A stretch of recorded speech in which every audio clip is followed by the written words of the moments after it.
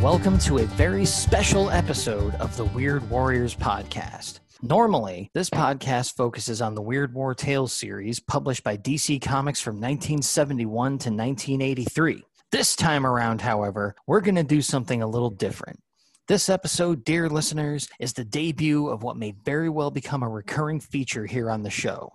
Welcome, troops, to the first installment of The Road Warriors. Dun, dun, dun. Indeed. This feature will be kind of a travel log, detailing and reminiscing about various road trips and other journeys that Rich and I have taken, together or separately, that tie in to the war and or horror comics theme of the Weird Warriors podcast. For this inaugural episode, we're starting at the top, folks. Seriously, this one's going to be pretty tough to beat. So, take a moment, make sure the cooler is stocked, the gas tank is full, and the best playlists are loaded onto your phones, because after this short podcast promo break, we are heading out to the highway. All right, our bags are packed and we got the snacks. It's time for the Longbox Crusade road trip to the Longbox Mobile, crew. Shotgun. Dang it. Everyone buckled up. Here we go. Well, now that the garage is empty, Gene will have more space to record episodes of LBC Irregulars, the indexing of the Jeremy Brett Sherlock Holmes TV series. Oh no! Did anyone remember to leave Clinton some food down in the basement? He's gonna need it as he makes more episodes of Fan Film Fridays, his ongoing look at online fan films. Why are you speaking in such a scripted manner, Dark Web? Anyway, you can relax. I asked Rick, or was it Jeff? Who can remember? I asked the attic guy to come down from time to time to check in on Clinton. You know, take some breaks from recording Monday Movie Muckabout, his movie review show. Weasel Skull, did you give Rick the key to the basement? Key. Sounds like LBC headquarters is in good hands, Death Probe. Right you are, Cristados. Oh, Pat, can we stop off at KB Toy Store? I want to pick up some Transformers and G.I. Joes. They remind me of Transformers Chronicles and G.I. Joe Chronicles.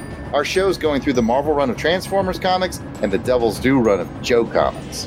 Well, while you guys are doing that, we can also stop by a Blockbuster video and get some tapes to watch for Action Film Face Off. That's the show where we discuss two action films and have them duke it out to see which one is the episode champion. Is that VHS or beta? Either one's fine. We've got a lot of stops to make, but if we can, let's squeeze in the Walden books and score some comics for us to talk about on Crusader Chronicles, the show where we move chronologically through the Amazing Spider-Man comics and include a bonus issue from the same release date as the Spidey recovery.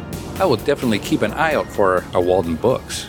It'll come in handy for the pure Longbox Crusade episodes, our time capsule show where we take a deep dive into a randomly selected comic and talk about news, music, and movies and ads that were popular when the books were released. I'll also be on the lookout for our electronic boutique, EB, if you guys don't know the lingo back then, so we can get some more comic-related video games for us to discuss on Comics to Council Crusade. Good thinking. If time permits, let's hit Circuit City. I need more positrons for our Pop Culture Posicast show, the one where we find all the good stuff in pop culture that others seem to poo-poo. Positrons? Shut up and go with it. These old-timey, out-of-business store jokes doing anything for you folks? Well, if you like old-timey stuff, we also offer Saturday Matinee Theater, our look back at old TV shows, serials, and films that have kind of been forgotten. I think that about covers it. We definitely want to be your road trip crew, folks. Whether it's your commute to work or a road trip of your own, why not pass the time with us? Your friends at the Longbox Crusade. Once again, that's Longbox Crusade, available on all your finer podcatchers. Good job, team. I'm getting hungry. Pat, stop at the next Kenny Rogers Roasters that you see. Or Bennigan's. Burger Chef! And we're back. As I said before the break, we have some incredibly cool stuff to talk about on this premiere episode of the Road Warriors feature here on the Weird Warriors podcast. Faithful listeners of the show will know that even though we appreciate all of the creators featured in each and every issue of Weird War Tales, there are some that rise above, some that we appreciate just a little bit more than the rest, some that to us are absolute legends of the field. One of those legends, to me and Rich both, is the one and only Sam Glanzman. In this episode, we're going to be telling you all about a road trip we recently took to Sam Glanzman's gravesite, and to someone else's too, accompanied the entire time by a very, very special guest. Before we talk about the actual trip, Rich is going to fill us in on some of his background with Sam Glanzman as a fan and eventually as a friend.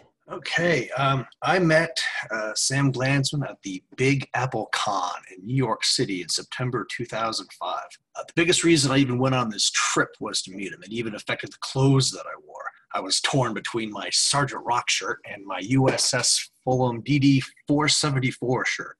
Admiral Fulham was a battleship man who was converted to the potential of air power and is my fourth cousin 3 times removed, according to my genealogist mother.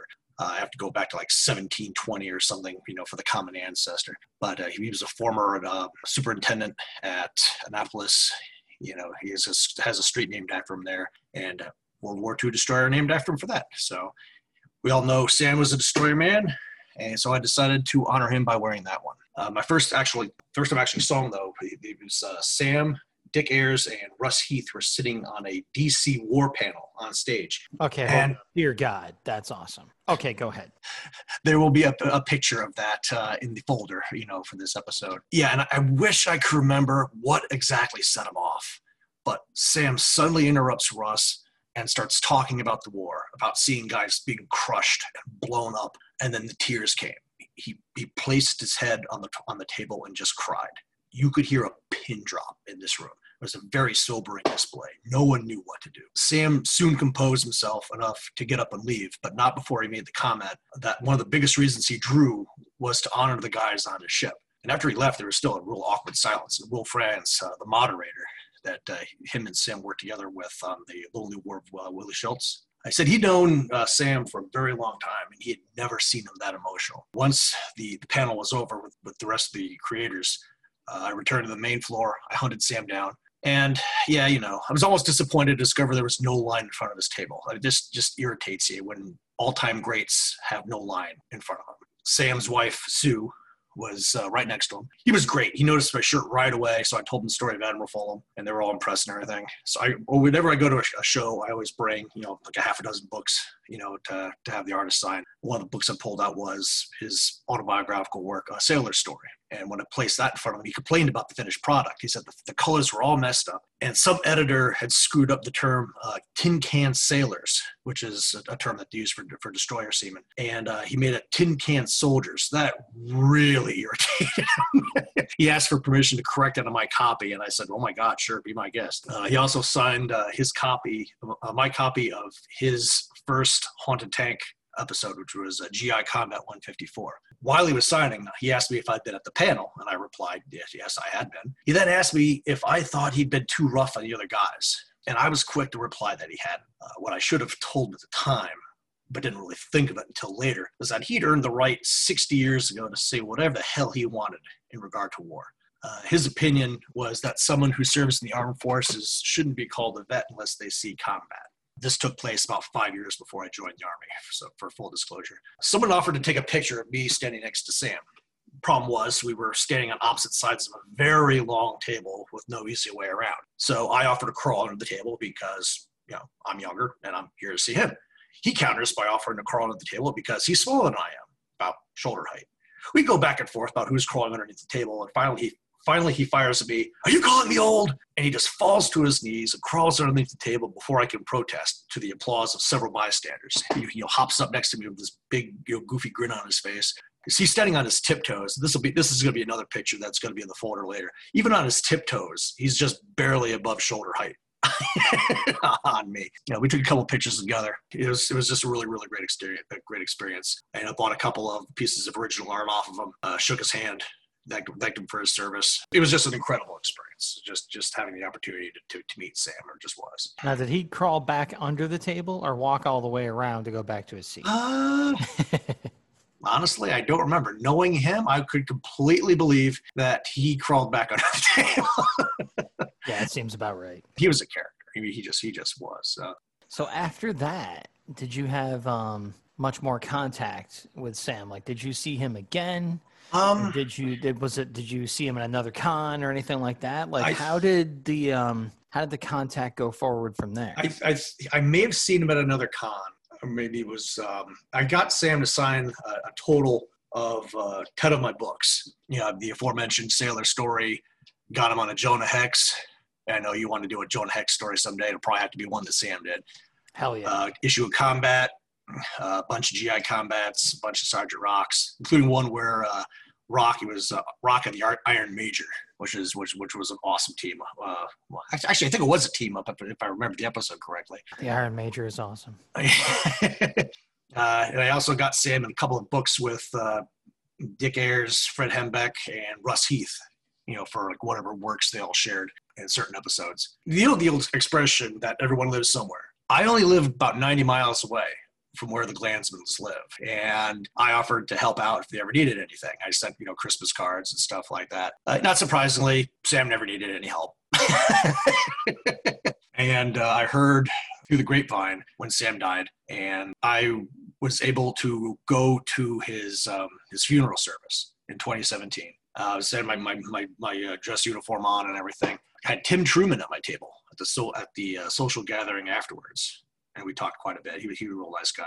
Willie Franz was there also, and I stayed in touch with Sue afterwards. I just kept, because she's a 70-some-odd-year-old widow. Sue was Sam's wife at the time, so yeah. Sue's Sam's widow. Huh? And it's living out in the middle of nowhere, by herself. It's just like, if you ever need anything, please, here's my phone number. Call me up, and I'll be more than happy to come down here and help you out. And wow, lo and behold, I remember quite clearly the one day the phone rang and the caller ID said Sam Glanzman. Yeah, there's a moment you didn't see coming in your life, right? Well, yeah, it's just like, hey, I'm taking this one. And I went down there a couple of times. There was some sort of snafu with the Veterans Administration getting Sam's headstone. It took them forever to finally get it placed and everything else like that. He's buried in the same cemetery as his father, who served in World War I, and one of his brothers. They had a long-haired dachshund, and I had a long-haired dachshund. So I brought my dog down there for Sue to meet and play with and stuff like that. She huge dog family. I brought my son, my wife down there, and just whatever needed doing. I was always perfectly willing to help out, take her places and everything. Back in 2019, I took her and my son on a road trip to Randolph, New Jersey, to visit Joe Kubert's grave. Sue had always wanted to visit, but her and Sam had never been able to go before Sam died. The Joe Kubert School is only like a few miles up the hill. She's got a photo of Sam and Joe on her fridge. Yeah, that photo is in one of the books you have in your house that I saw. Yeah, that big, thick hardcover of the complete collection of the USS Stevens. There's a picture of Joe and Sam inside it, and you look at that cover and look at the photo. And it's bam, it's in the driveway. I recognized where that was immediately. Yeah, and they were like really, really close. When Sue said when Sam got word that Joe had died, he was really, really torn up about that. He was one of his best friends. Sue thinks that may have started Sam's decline, actually, is finding out that Joe had passed. Yeah, there's often something that kicks that off, unfortunately. And as you said, Joe and Sam were pretty close. Yeah. And I mentioned in episode 2 how Joe Sinnott and Sam were buddies. And Sue didn't know Joe was still alive until I told her. Blown away. We had all these plans to get everyone together at the 2020 Albany Comic Con. I'd reached out to the show's coordinators. I explained who I was, what I wanted to do. They were like, they were 100% on board. They were looking forward to it almost as much as we were. But as we all know, what happened in 2020, COVID jacked that up. The con was canceled, and Joe died a few months later. He's buried in his hometown of Saugerties, New York, which is about 90 minutes away from Sue lives. I wanted to see Sinnott's grave. Sue wanted to see Sinnott's grave. Max wanted to see Sinnott's grave and Sam's grave. And so a plan was formed. As they often are. Dun, dun, dun. Yeah, when you told me all of this over the last couple of years about getting to know Sue, being at Sam's funeral, getting a call on your phone that had Sam's name on it. Just to me, all this is so incredibly surreal, having grown up, into all these comics for decades and, getting really into especially Sam Glanzman's art after meeting you, and to have all this swirling around our lives is something I never saw coming. And then here I am talking to you about, okay, travel restrictions are lightening up. We're all vaccinated. How about we take a road trip with Sue Glanzman to see Joe Sinnott's grave? Not a sentence I ever thought I'd be listening to her saying out loud. Nevertheless, there we were putting it together. And I had a reason to come to New York in early June to a friend's father's memorial that was likewise delayed because of COVID. And then after that, that Friday night, was free to go down to your place so we could get up at the reasonable hour and head down to Saugerties to drop off my car, and then we just kept putting it together from there. So let's say what happened that weekend. This, as we're recording this was just a few days ago, really. This was the weekend before the Tuesday night we're recording this. I went to, as I said, to upstate New York to a friend's father's memorial on Friday and did the after funeral memorial gathering with them that afternoon. Drove down to good old Clifton Park and jumped into your place to meet you and your son, Steven. And we had some dinner, went out for some hot dogs to an amazing place, and then commenced to getting back to your place to have a bit of a Sam Glanzman-a-thon. So, let's talk about how that all went. Yeah, we, I had the next couple issues of Weird War out. We're working on the scripts and stuff like that. So Max is like, hey, so flipping through those just to get an early look about what's coming down the pike. Yeah, people. Rich is always about 2 full issues ahead of doing the script, ahead of me being ready to actually do my part, let alone record. So that was his way of going, hey, check these out. This is what you should already have done. Well, I got summer activities and stuff coming up. Uncle Sam was going to want me for a couple of weeks and everything else like that. So I at least like having some stuff in the bank. You know how that goes. But and then when we one of the last times I'd gone and visited Sue, she had this mound of original art from like the comic books and sketches and reproductions and stuff like that. From GI Combat and everything of Sam's. And I dug through the pile, and my son dug through the pile and stuff like that. And I just came back with just a bunch of stuff. And one of the most fantastic grabs that I pulled out of this stack was you'll never see it again, folks, except for in the photo file for this episode, a Sam Glanzman drawn Batman. Ask me if you've ever seen that before. You got 2 Sam Glanzman Batman drawings that I saw that night, and 3. Do you have 3? I remember 2 of them. There was the one where Bats is slugging the guy in the teeth and teeth are flying. There's the one where it's just the cowl, a headshot, and then there was a really cool scene that he did where there's like an old man self-portrait in an alley holding a cane, like, you want some? And there's these 2 thugs that are like squaring off with him, and coming over swinging down from the building behind him is Bats, coming in towards the bad guys. Yeah, so I find these in the stack, and I'm like, oh, can I have these? I can? You're the best, Sue. See, somehow I forgot about the one with the teeth flying, so I'm going to be looking forward to seeing the photos get posted too. That's actually the one that I scanned. That's actually the one that's going to be in the folder. So you will see that. Right on. He's Max is just digging through all the the pile of stuff and everything, and we were talking about some of the titles, some of the books that Sam had worked on. And I'm pulling out, Combat, and I'm pulling out, World War, I'm pulling out Air Wars. You were like a couple of Charlton books that Sam had worked on. You're all like, whoa. He was like, I wasn't aware of how much Charlton work Sam did, and I'm a huge, as people might know, Charlton horror comics fan, like big time. So the fact that he did so much work, like I need every issue of that Hercules series. I'm getting that collection as soon as I can. But just the Charlton war books he worked on, I never heard of The Lonely War of Willie Schultz before that night. This was like a real bringing me up to speed kind of meeting too, because I've been in on the Stevens stuff, I've been in on his Weird War work and some of Sam's other stuff. But as we'll get to, there's stuff I just didn't know about before this meeting and this road trip. And man, like I said, the Batman drawings, you had some scans of original artwork pages that are just beautiful to look at. You got a Little Sam museum starting in your basement right now. Well, that was what I almost forgot. I had this little cardboard box set off to one side. I'm like, oh, geez, man. And so I go and I pull out and grab this box and I, bring it over to where you are, pop it open, and there are 3 hand models of armor. Yes. A Sherman tank, a Panzer IV, and a Tiger. And these sat on Sam's desk for like visual reference whenever he was drawing like a GI combat story or something like that. So again, when I was told I could have these, I was like, oh, really?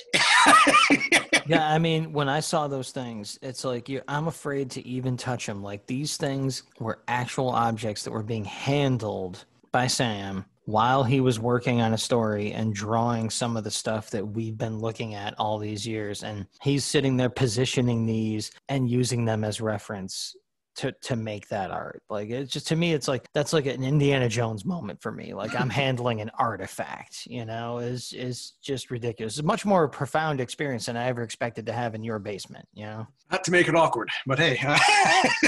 I said profound, not, some other adjective that we can't get into. But yeah, so just showed you all that stuff, made sure you had like all the Sam Glanzman reading material you could handle when time came to go to bed that night and everything. It was a fun night. I mean, when's the last time we had a night like that? Probably like 20 years or something like that. It's been too long. And just, really, like I sort of mentioned before, you had these scans of just a couple original pages by him. And I forget the issue that one of them was from, but that one page, and I'm going to ask you to take a picture of it for the episode, where I was talking about how whatever the script was thrown at Sam, there was a ton of information that needed to be on this one page. And the way he handled it with the panel layouts, the decision about where to drop the borders out, where to drop this giant editor's note that he was saddled with, using a pop-out panel, just the compositional skills beyond his skill as an artist, just illustrating things. The way he laid out a page was just incredible. And that was one of the best examples I'd ever seen. Just some really amazing stuff. And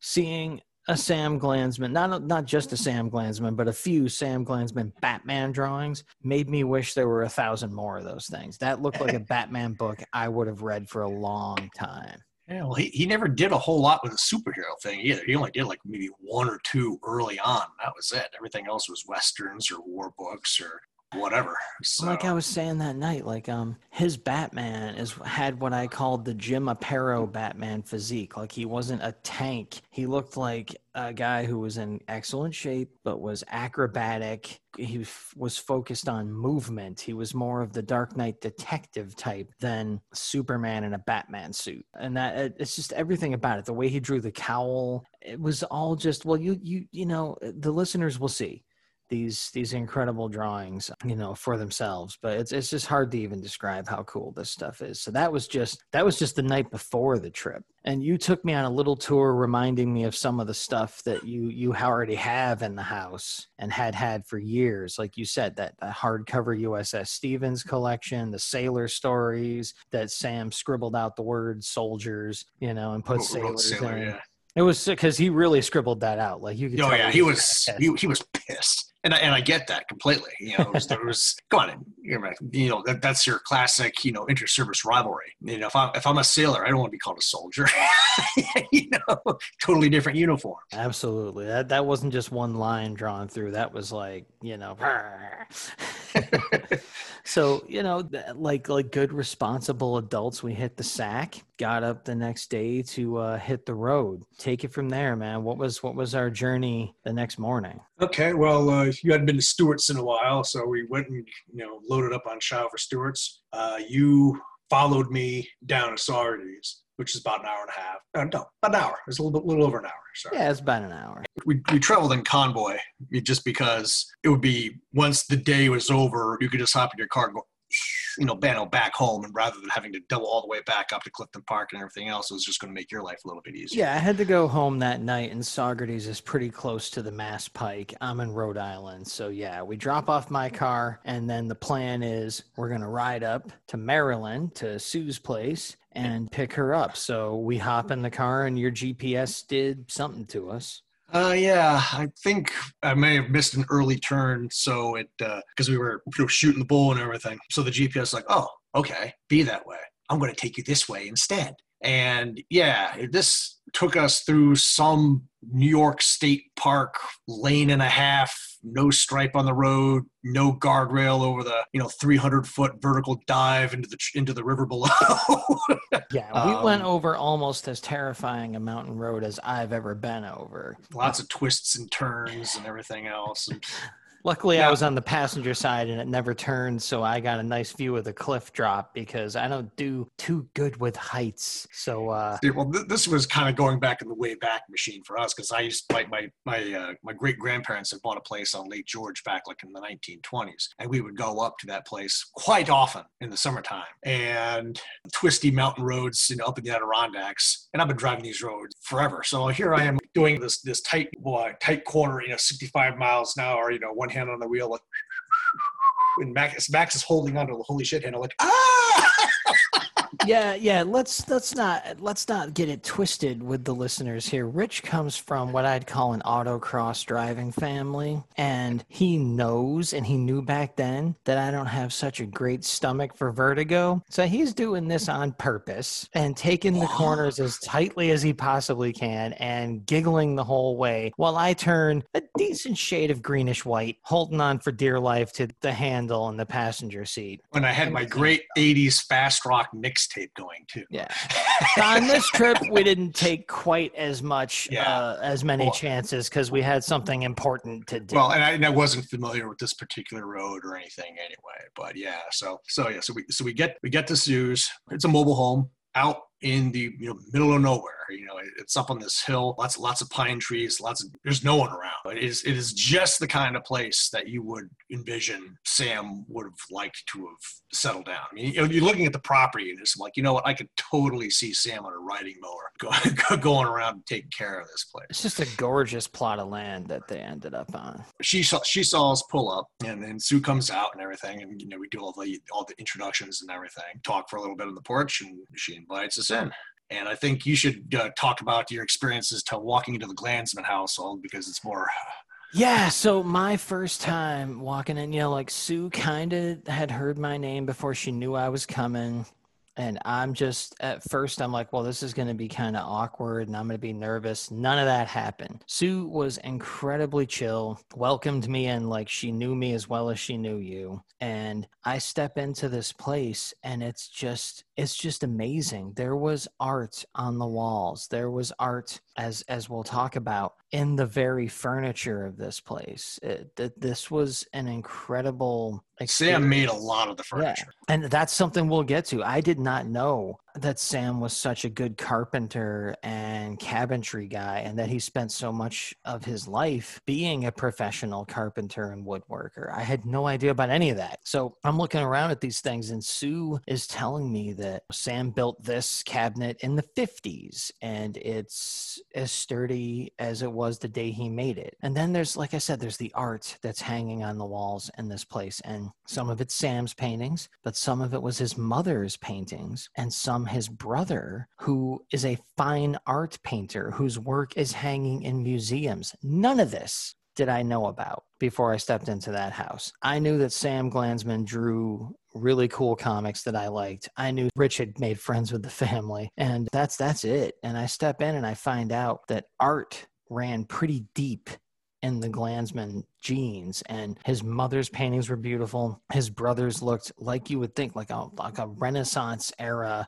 fine art painter, and that wasn't even the half of it. We're going around looking at. Sue's got a shelf, of course, of tons of Sam's work. She's got a refrigerator full of pictures of the family and friends. Dogs, and lots of dogs, and yes, including my dogs.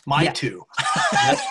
And on that refrigerator is that photo of Sam Glanzman and Joe Kubert, as I told you it would be. Yep, right there, dead center on the fridge. That the one that's inside the USS Stevens hardcover collection that everybody should run out and get. And we're just walking around, and she's casually showing me these things that are blowing my mind. She's welcoming me like I'm just a friend that hasn't stopped by in a couple of weeks. And even though it's the first day we met. So eventually we get around to Sue's like, I have some stuff I'd like you to do, some little errands and things you could help me with while you guys are here. And we're like, sure. And she's like, well, we got to move a futon from one room to the other. And we go into one room, into the bedroom of the house. And she's like, yeah, open those doors over there. And to me, they look like closet doors set into the wall. And so I open them, and there's a whole other room behind it. It was like opening a secret door. And I step into that room, and Rich and Sue both casually inform me that I'm now standing in Sam Glanzman's art studio. The room where it happened. Yeah,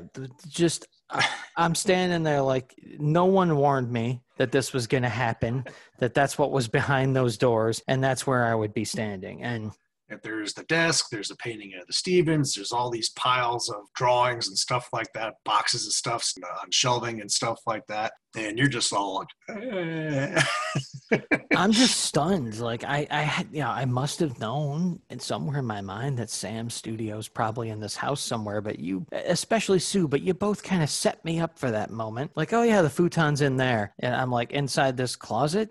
I opened the doors, like, yeah, whatever. And there's this whole art studio. And so, yeah, we check that out for a while. We move the futon. We do a couple other things for her, help out around the place, make ourselves somewhat useful. And, again, we're there. We're in the studio looking at things, talking about Sam, just trading stories back and forth about our experiences as comic book fans, as, at least mine, and her experiences with Sam. And, we bring up Joe Sinnott, we bring up their friendship, we talk about Joe Kubert. Again, it's just a surreal experience for me, especially, again, I have to mention, I don't care how many times, how easy Sue made this experience. Again, it just felt like I've known her forever. She just took me in, it took us in to talk to us like she's always known us. But when we got there, she had those 3 magazines on the kitchen table, and one of them was one of the current collections reprints of Sam's Air War stories, and that was yours. Here you go. Flip through it, and a piece of Glanzman stuff. Right from the hands of the widow. Yeah, she's incredibly generous. It's just and of course I left that book there. Well, I grabbed it. I have it. You'll get it eventually after I read it. She's just incredibly generous with her time and with her stories and with, stuff like that. And it was just an incredible experience. I could have stayed there just hanging out at the house and walking around the property all day. Well, the one thing I'm surprised you kind of missed was that one picture on the wall. We're all familiar with American Gothic. This is Glanzman Gothic. It's him and Sue in the pitchfork house in the background pose, and that's another picture that's going to be in the folder, for this broadcast. Yeah, I'm hoping as many paintings as you took pictures of that you want to just go for, because everything in that place, everywhere you turned, was something cool. And yes, the Glanzman Gothic thing showed a little bit of Sam's sense of humor, not alone, not just his skill, but it was just funny because they were dead on likenesses. And of course it's Sam, so the quality of the painting was great, but just the fact that he put that much effort into something that's, kind of a joke on one level, just very cool to see. You just turn and there it is. It's American Gothic, but it's Sam and Sue. Again, just everywhere you turned in this place, because this is the home of a decades practicing artist, a World War II vet who wasn't just a 2-dimensional artist, but a 3-dimensional one too, making the furniture, just some of the furniture and fixtures in the house by hand. Everywhere you looked was something that Sam or his brother or his mother had made with their own hands. It just felt like the imposter syndrome was kicking in hard. Like, I'm just some guy, that read too many comic books. I should not be standing here, and she did not make me feel that way at all. I really thought she is a trip.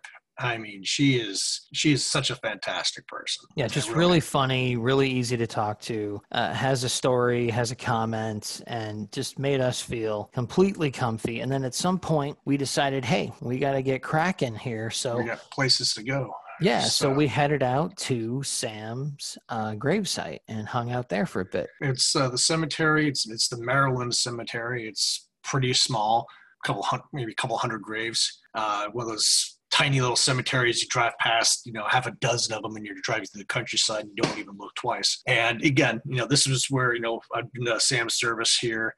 It took a while for his marker to get installed, but, we drove up, we parked the car as close as we could, a little on the uphill side. And Max was quite the gentleman. He offered his arm to Sue, and because she has a cane, and helped her, down the embankment towards the Glanzman plot. And this is, don't let it get out, but I'm actually kind of a nice guy. Yeah, secret safe from me, pal.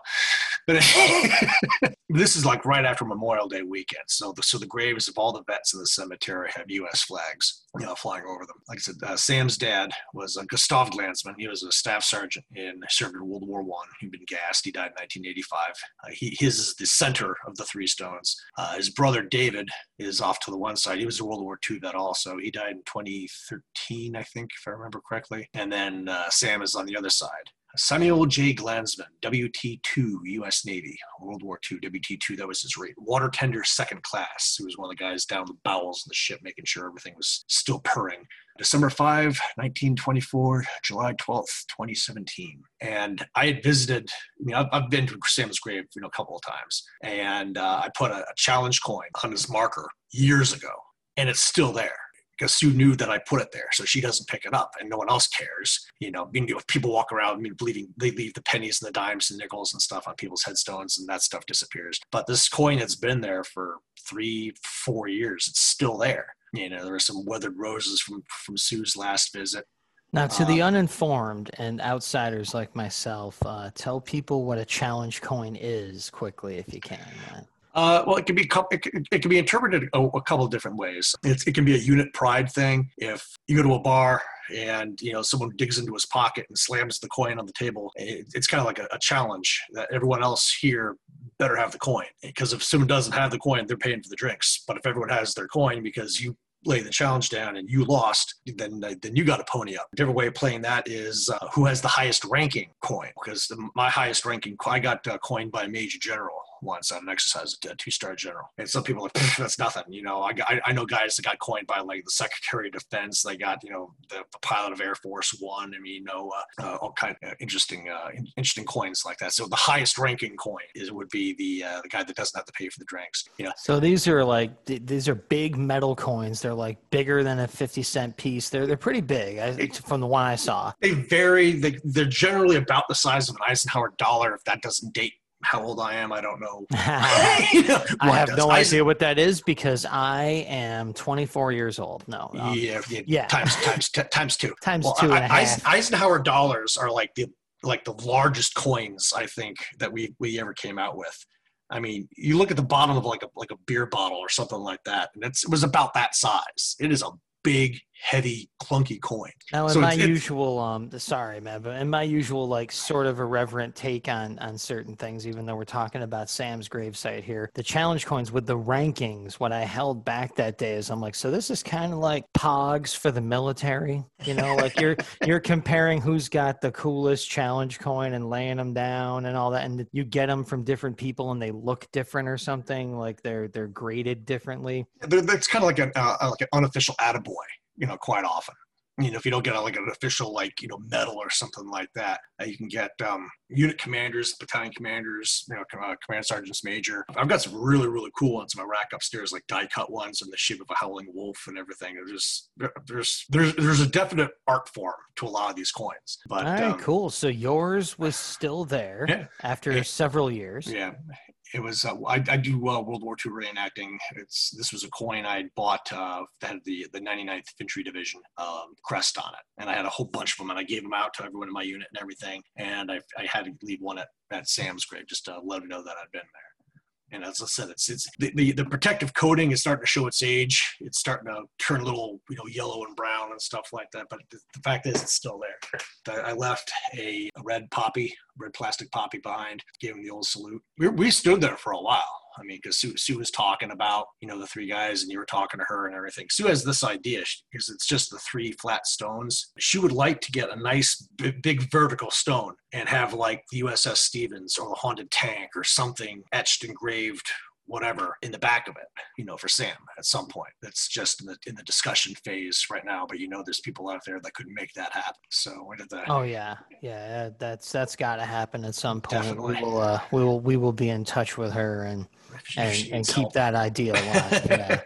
Yeah. You were definitely you were having a moment. I can tell by looking at you. You were having a moment when we were standing there. You're just looking down at Sam's grave, and you're just all like, just incredible, man. For me to again, like, it's one thing to be in Sam's house talking to Sue, getting the tour, getting pranked, getting into the studio by you guys, and like, just having fun talking to her and being so chill. That was surreal in its own way, but standing there with her, looking down at the marker for not just Sam, but his dad and his brother, and hearing her tell stories and make comments and just talk with us while we're right there, to me is just an unreal experience. I was honored to be there. I was, again, doubly honored to be welcomed by her so easily, and to have the chance to stand there and pay my respects. I'm not at all a religious person, but to me, like, especially because Sue was there, I felt like I could do something like what people call pay your respects, because I was paying them to her, and so it was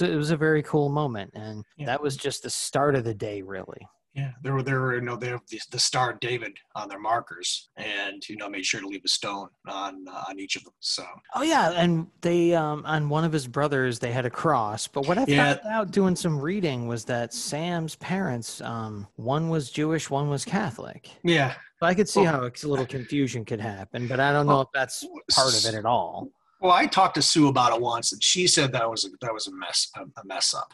And they said David's marker should have had a Star of David on it. I don't know if it's worth the hassle or how deeply she cares about, maybe wanting to get it changed someday. It's probably no big deal one way or the other. I mean, that's kicked Sue and I off into talking about, again, talk about surreal. We ended up talking about the origins of the comic book industry and how deeply Jewish they are. And that's the conversation that we're having. One of the conversations we were having at Sam's gravesite. I was just standing up through sheer willpower at that point, just so now this is the funny thing. We'll back up a little bit. See, originally your plan was to follow me to Sue's, do everything in Maryland, follow me to Saugerties, and then you could just take off back to Rhode Island that way. But my wife gave me the idea, and I strongly agreed with it, that you're just going to miss out on too much by not being in the car with me and Sue. So I talked you into it, which is why we went to Saugerties first. As usual, one of the wives knew better. And, I'm not the best planner in the world by far. We were just in the car, we went, and like I said, was another, like hour and a half. GPS took us a different way. And we're just talking about everything in the damn world. Just whatever topic happens to come up. Yeah, even just on the way down, like going through some towns that she hadn't driven down through in a while, and just commenting on the architecture, just like the fact that she hadn't been down this road in a while, and here we are, and then this time we didn't take her over the side of a mountain, folks. This time we went the right way and went and saw how peaceful and scenic and settled our journey could have been the first time. But she was really getting a kick out of seeing the towns that we drove through on the way down. And at some point we even pulled over and had lunch before, and it was kind of on the schedule anyway, to get something to eat before we hit Saugerties. And we let her pick a place out at random on the side of the road, pulled over and sat down and had lunch with her, and continued chatting and having a good time. It was just a hell of a trip. Yeah, it was near Hunter Mountain, I think it was this bar right by one of the two major ski mountains down that way. Back into the car and just down into Saugerties, and following the GPS directions quite religiously. A lot of twisty, turny roads once you start getting down by the river. And this was a hot day. This was like the hottest day that we had so far this year. It was like 94 or something like that. Yeah. It was getting kind of toasty.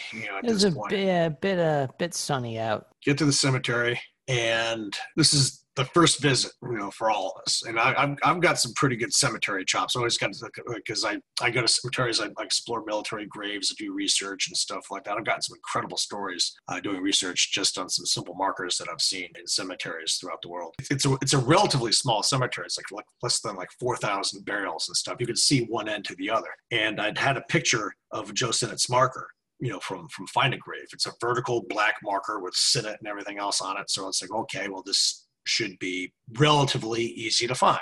Keyword should, because it wasn't. It never is. We were even questioning if we weren't in the right cemetery at first. Yeah, I mean, that findagrave.com or whatever, we're looking at the picture and we're like, okay, you can see that yellow house across the street over there. Behind it as a tree. So we kind of eventually zeroed in on the sector we were supposed to be in, but still, it's still something to be wandering around a cemetery in 94-degree heat. Well, we were, Sue very quickly retreated back to the car just to get in some shade and everything. Yeah, again, just smarter than us. Yeah, right.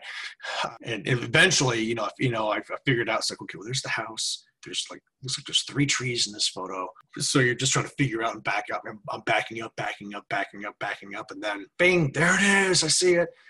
So you go off and get Sue, and we all come over to Joe Sennett's marker. And there's, we got to tell you guys, I mean, Joe's marker is just masterclass. I mean, on the back, it says he drew the comics, and it has The Thing, Thor, and Spider-Man in the Joe Sennett style etched in the back with his signature scrawled on the bottom between Thor and Spider-Man. Yeah, this thing is masterful. To my eternal shame, we go to a cemetery and there is a tombstone with The Thing drawn by Joe Sennett on the back, and I couldn't find it. Like that this thing was built for me to stand next to it, and I could have wandered around that place all day until Rich finally located this thing so I could go get Sue. And it was amazing looking. The front of the marker, as you guys will see on the websites and on Twitter and Facebook, is pretty traditional, and there was a little shrine of items people had left in front of it. Some action figures, a caricature of Joe. Let's see here. I got it. I got the picture up here.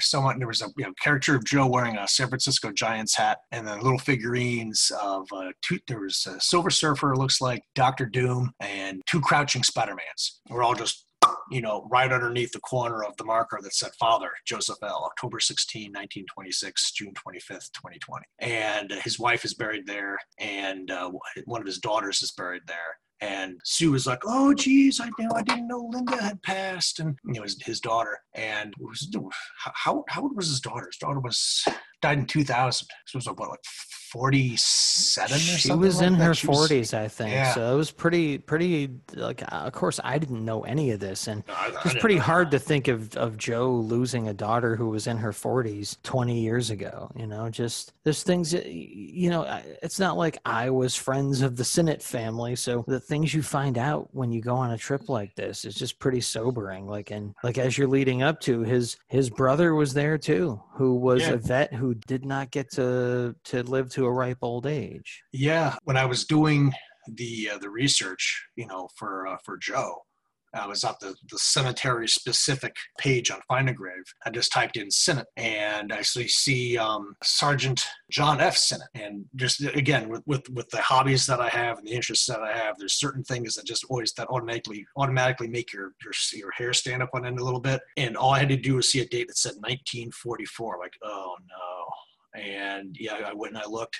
John F. Sennett, Sergeant, U.S. Army, World War II, September 8th, 1923, August 28th, 1944. Company A, 15th Infantry, 3rd Division, KIA, Cassino, Anzio, Rome, Southern France. So what that tells me is he lived through the savage fighting in Italy for Cassino and Anzio.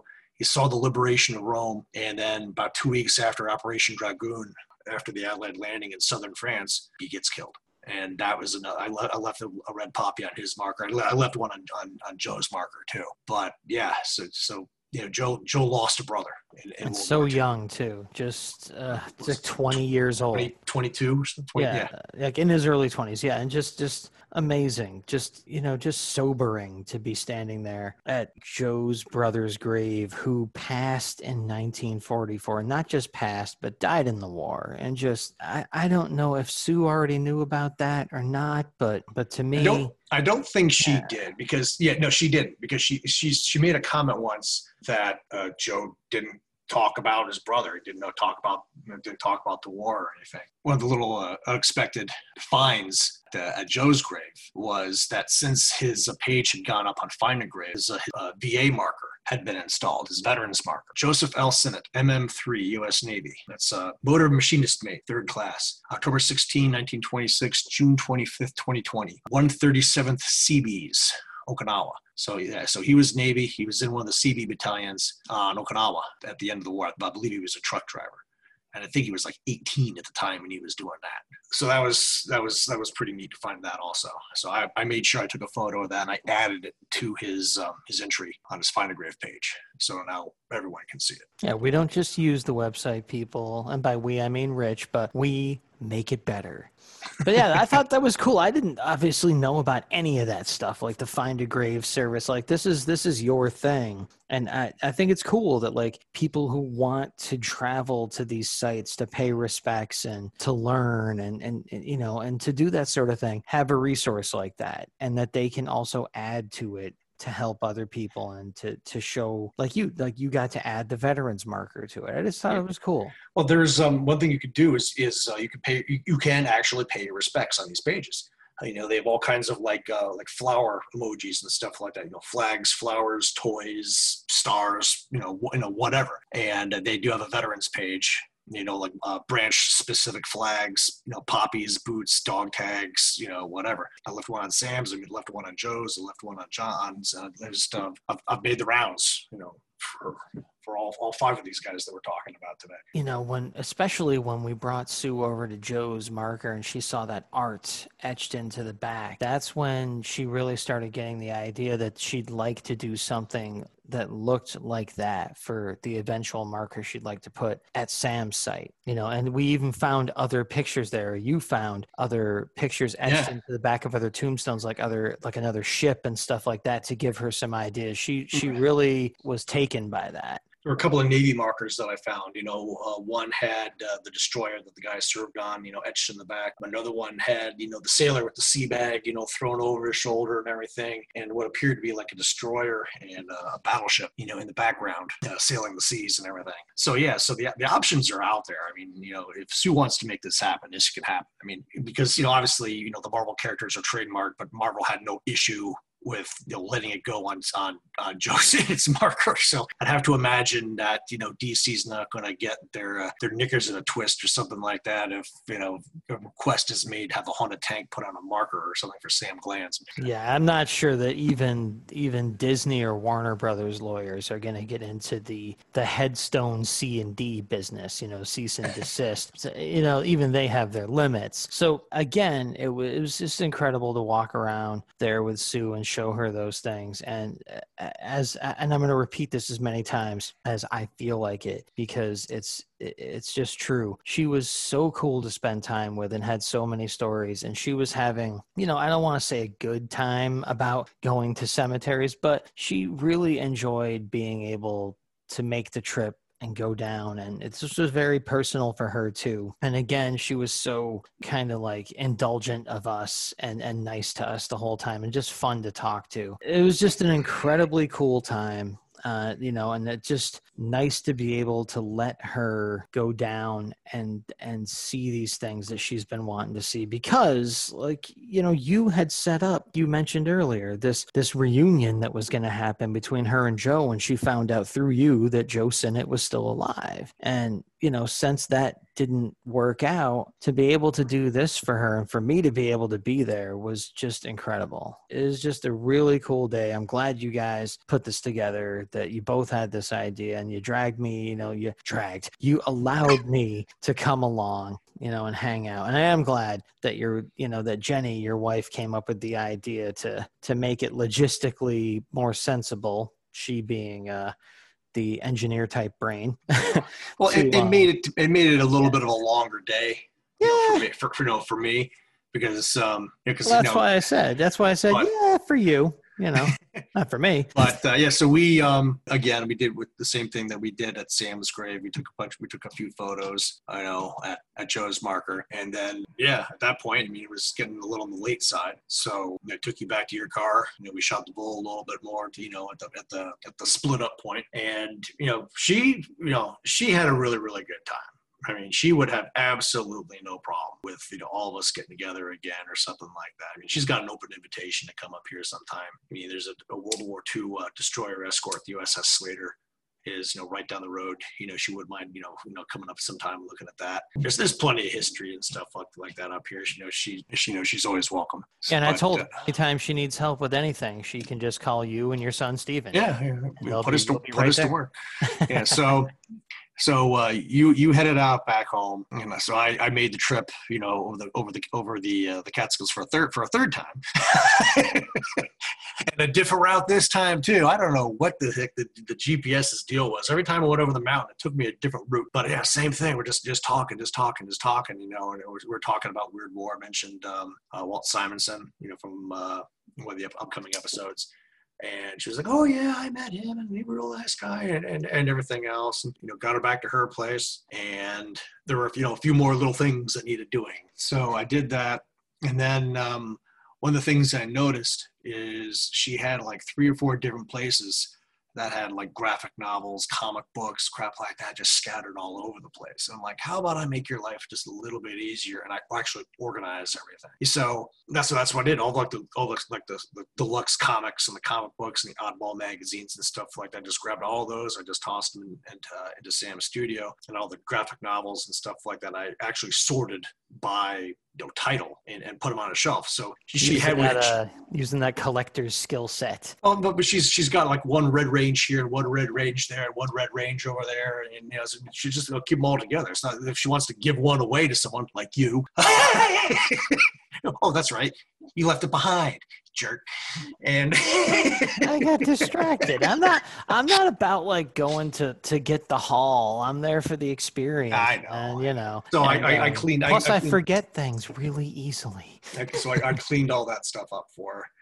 Just made it real easy. And I did the old, made the mistake of showing interest in something. And I've mentioned a little while before that, I love the Adirondacks. We had a place up in the Adirondacks and stuff like that.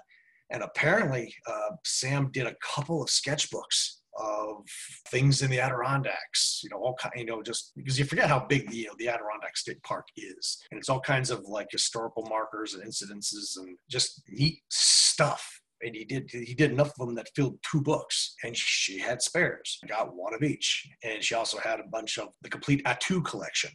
Same thing. She had like 4 of those. That the caveman sci-fi goes into the future story arc or something. Which like that. I had no idea existed. That's another thing I had no idea. I'd never heard even the name Atu before. But man, now that I've looked into it, I need that, and I need the Kona Monarch of Monster Isle that I somehow also did not know about that Sam worked on. Oh, so. The collected volumes, 2. I haven't had a chance to flip through it yet. But the other 2 is Adirondack Stories 1 and 2, Historical Sketches. Marty Podscotch, I guess, wrote it, but Sam did all the drawing. Yeah, so again, I mean, I have these here. I haven't had an opportunity to actually sit down and flip through them, but they're on my short list. So it's just so much work that I did not know existed. Just, even from doing a little reading before and after the trip, but just bumbling around Sue's place, there's just like these artifacts that get revealed everywhere you turn. It was really an education for me, and just my eyes popping out every step I took through the place. And that's one of the things too. She mentioned this a couple times too. She says she's saved a bunch of stuff of like art and drawings and stuff like that, hoping that Sam's kids will show some interest in wanting some of this stuff. And so far they haven't, so they just so maybe she'll sit on some of this stuff. Maybe she's mentioned maybe in the future or something like that. Maybe she'll go to a show, go to a con or something like that with some help and try to sell some stuff. We'll have to see how all that pans out. But yeah, the world being what it is. So it was an amazing trip. I mean, Sue was an incredible person to get to know and to spend the day with, and I'm sure you're certainly going to do it again. And I'd use any excuse to go and help her out and take her any place she wants to go. It was just an amazing road trip. Like I said, people were kind of starting at the top with this first episode of the Road Warriors feature. We're not even going to try to top it because I'm not sure how we could. But again, it was a great day. It was a great idea. She's an incredible person. It was great to see Sam's site and Joe's site with her. I only got to meet Joe Sinnott once. at a Rhode Island Comic-Con. I got a couple of sketches signed by him. Had a short conversation with him. Got to see him and Jim Shooter have a reunion, which is a whole other story in and of itself. But I never met Sam, but I have now met Sue Glanzman, and I feel honored to have done so, to have spent the day with her. We had a great time, and it's a heck of a road trip. And that brings us to the end of our first installment of the Road Warriors on the Weird Warriors podcast. So if you have any final words, Rich, hit them. Yeah, just one thing I just forgot to bring up. You mentioned all the books I had that I had Sam sign. I forgot about the books I had Joe sign.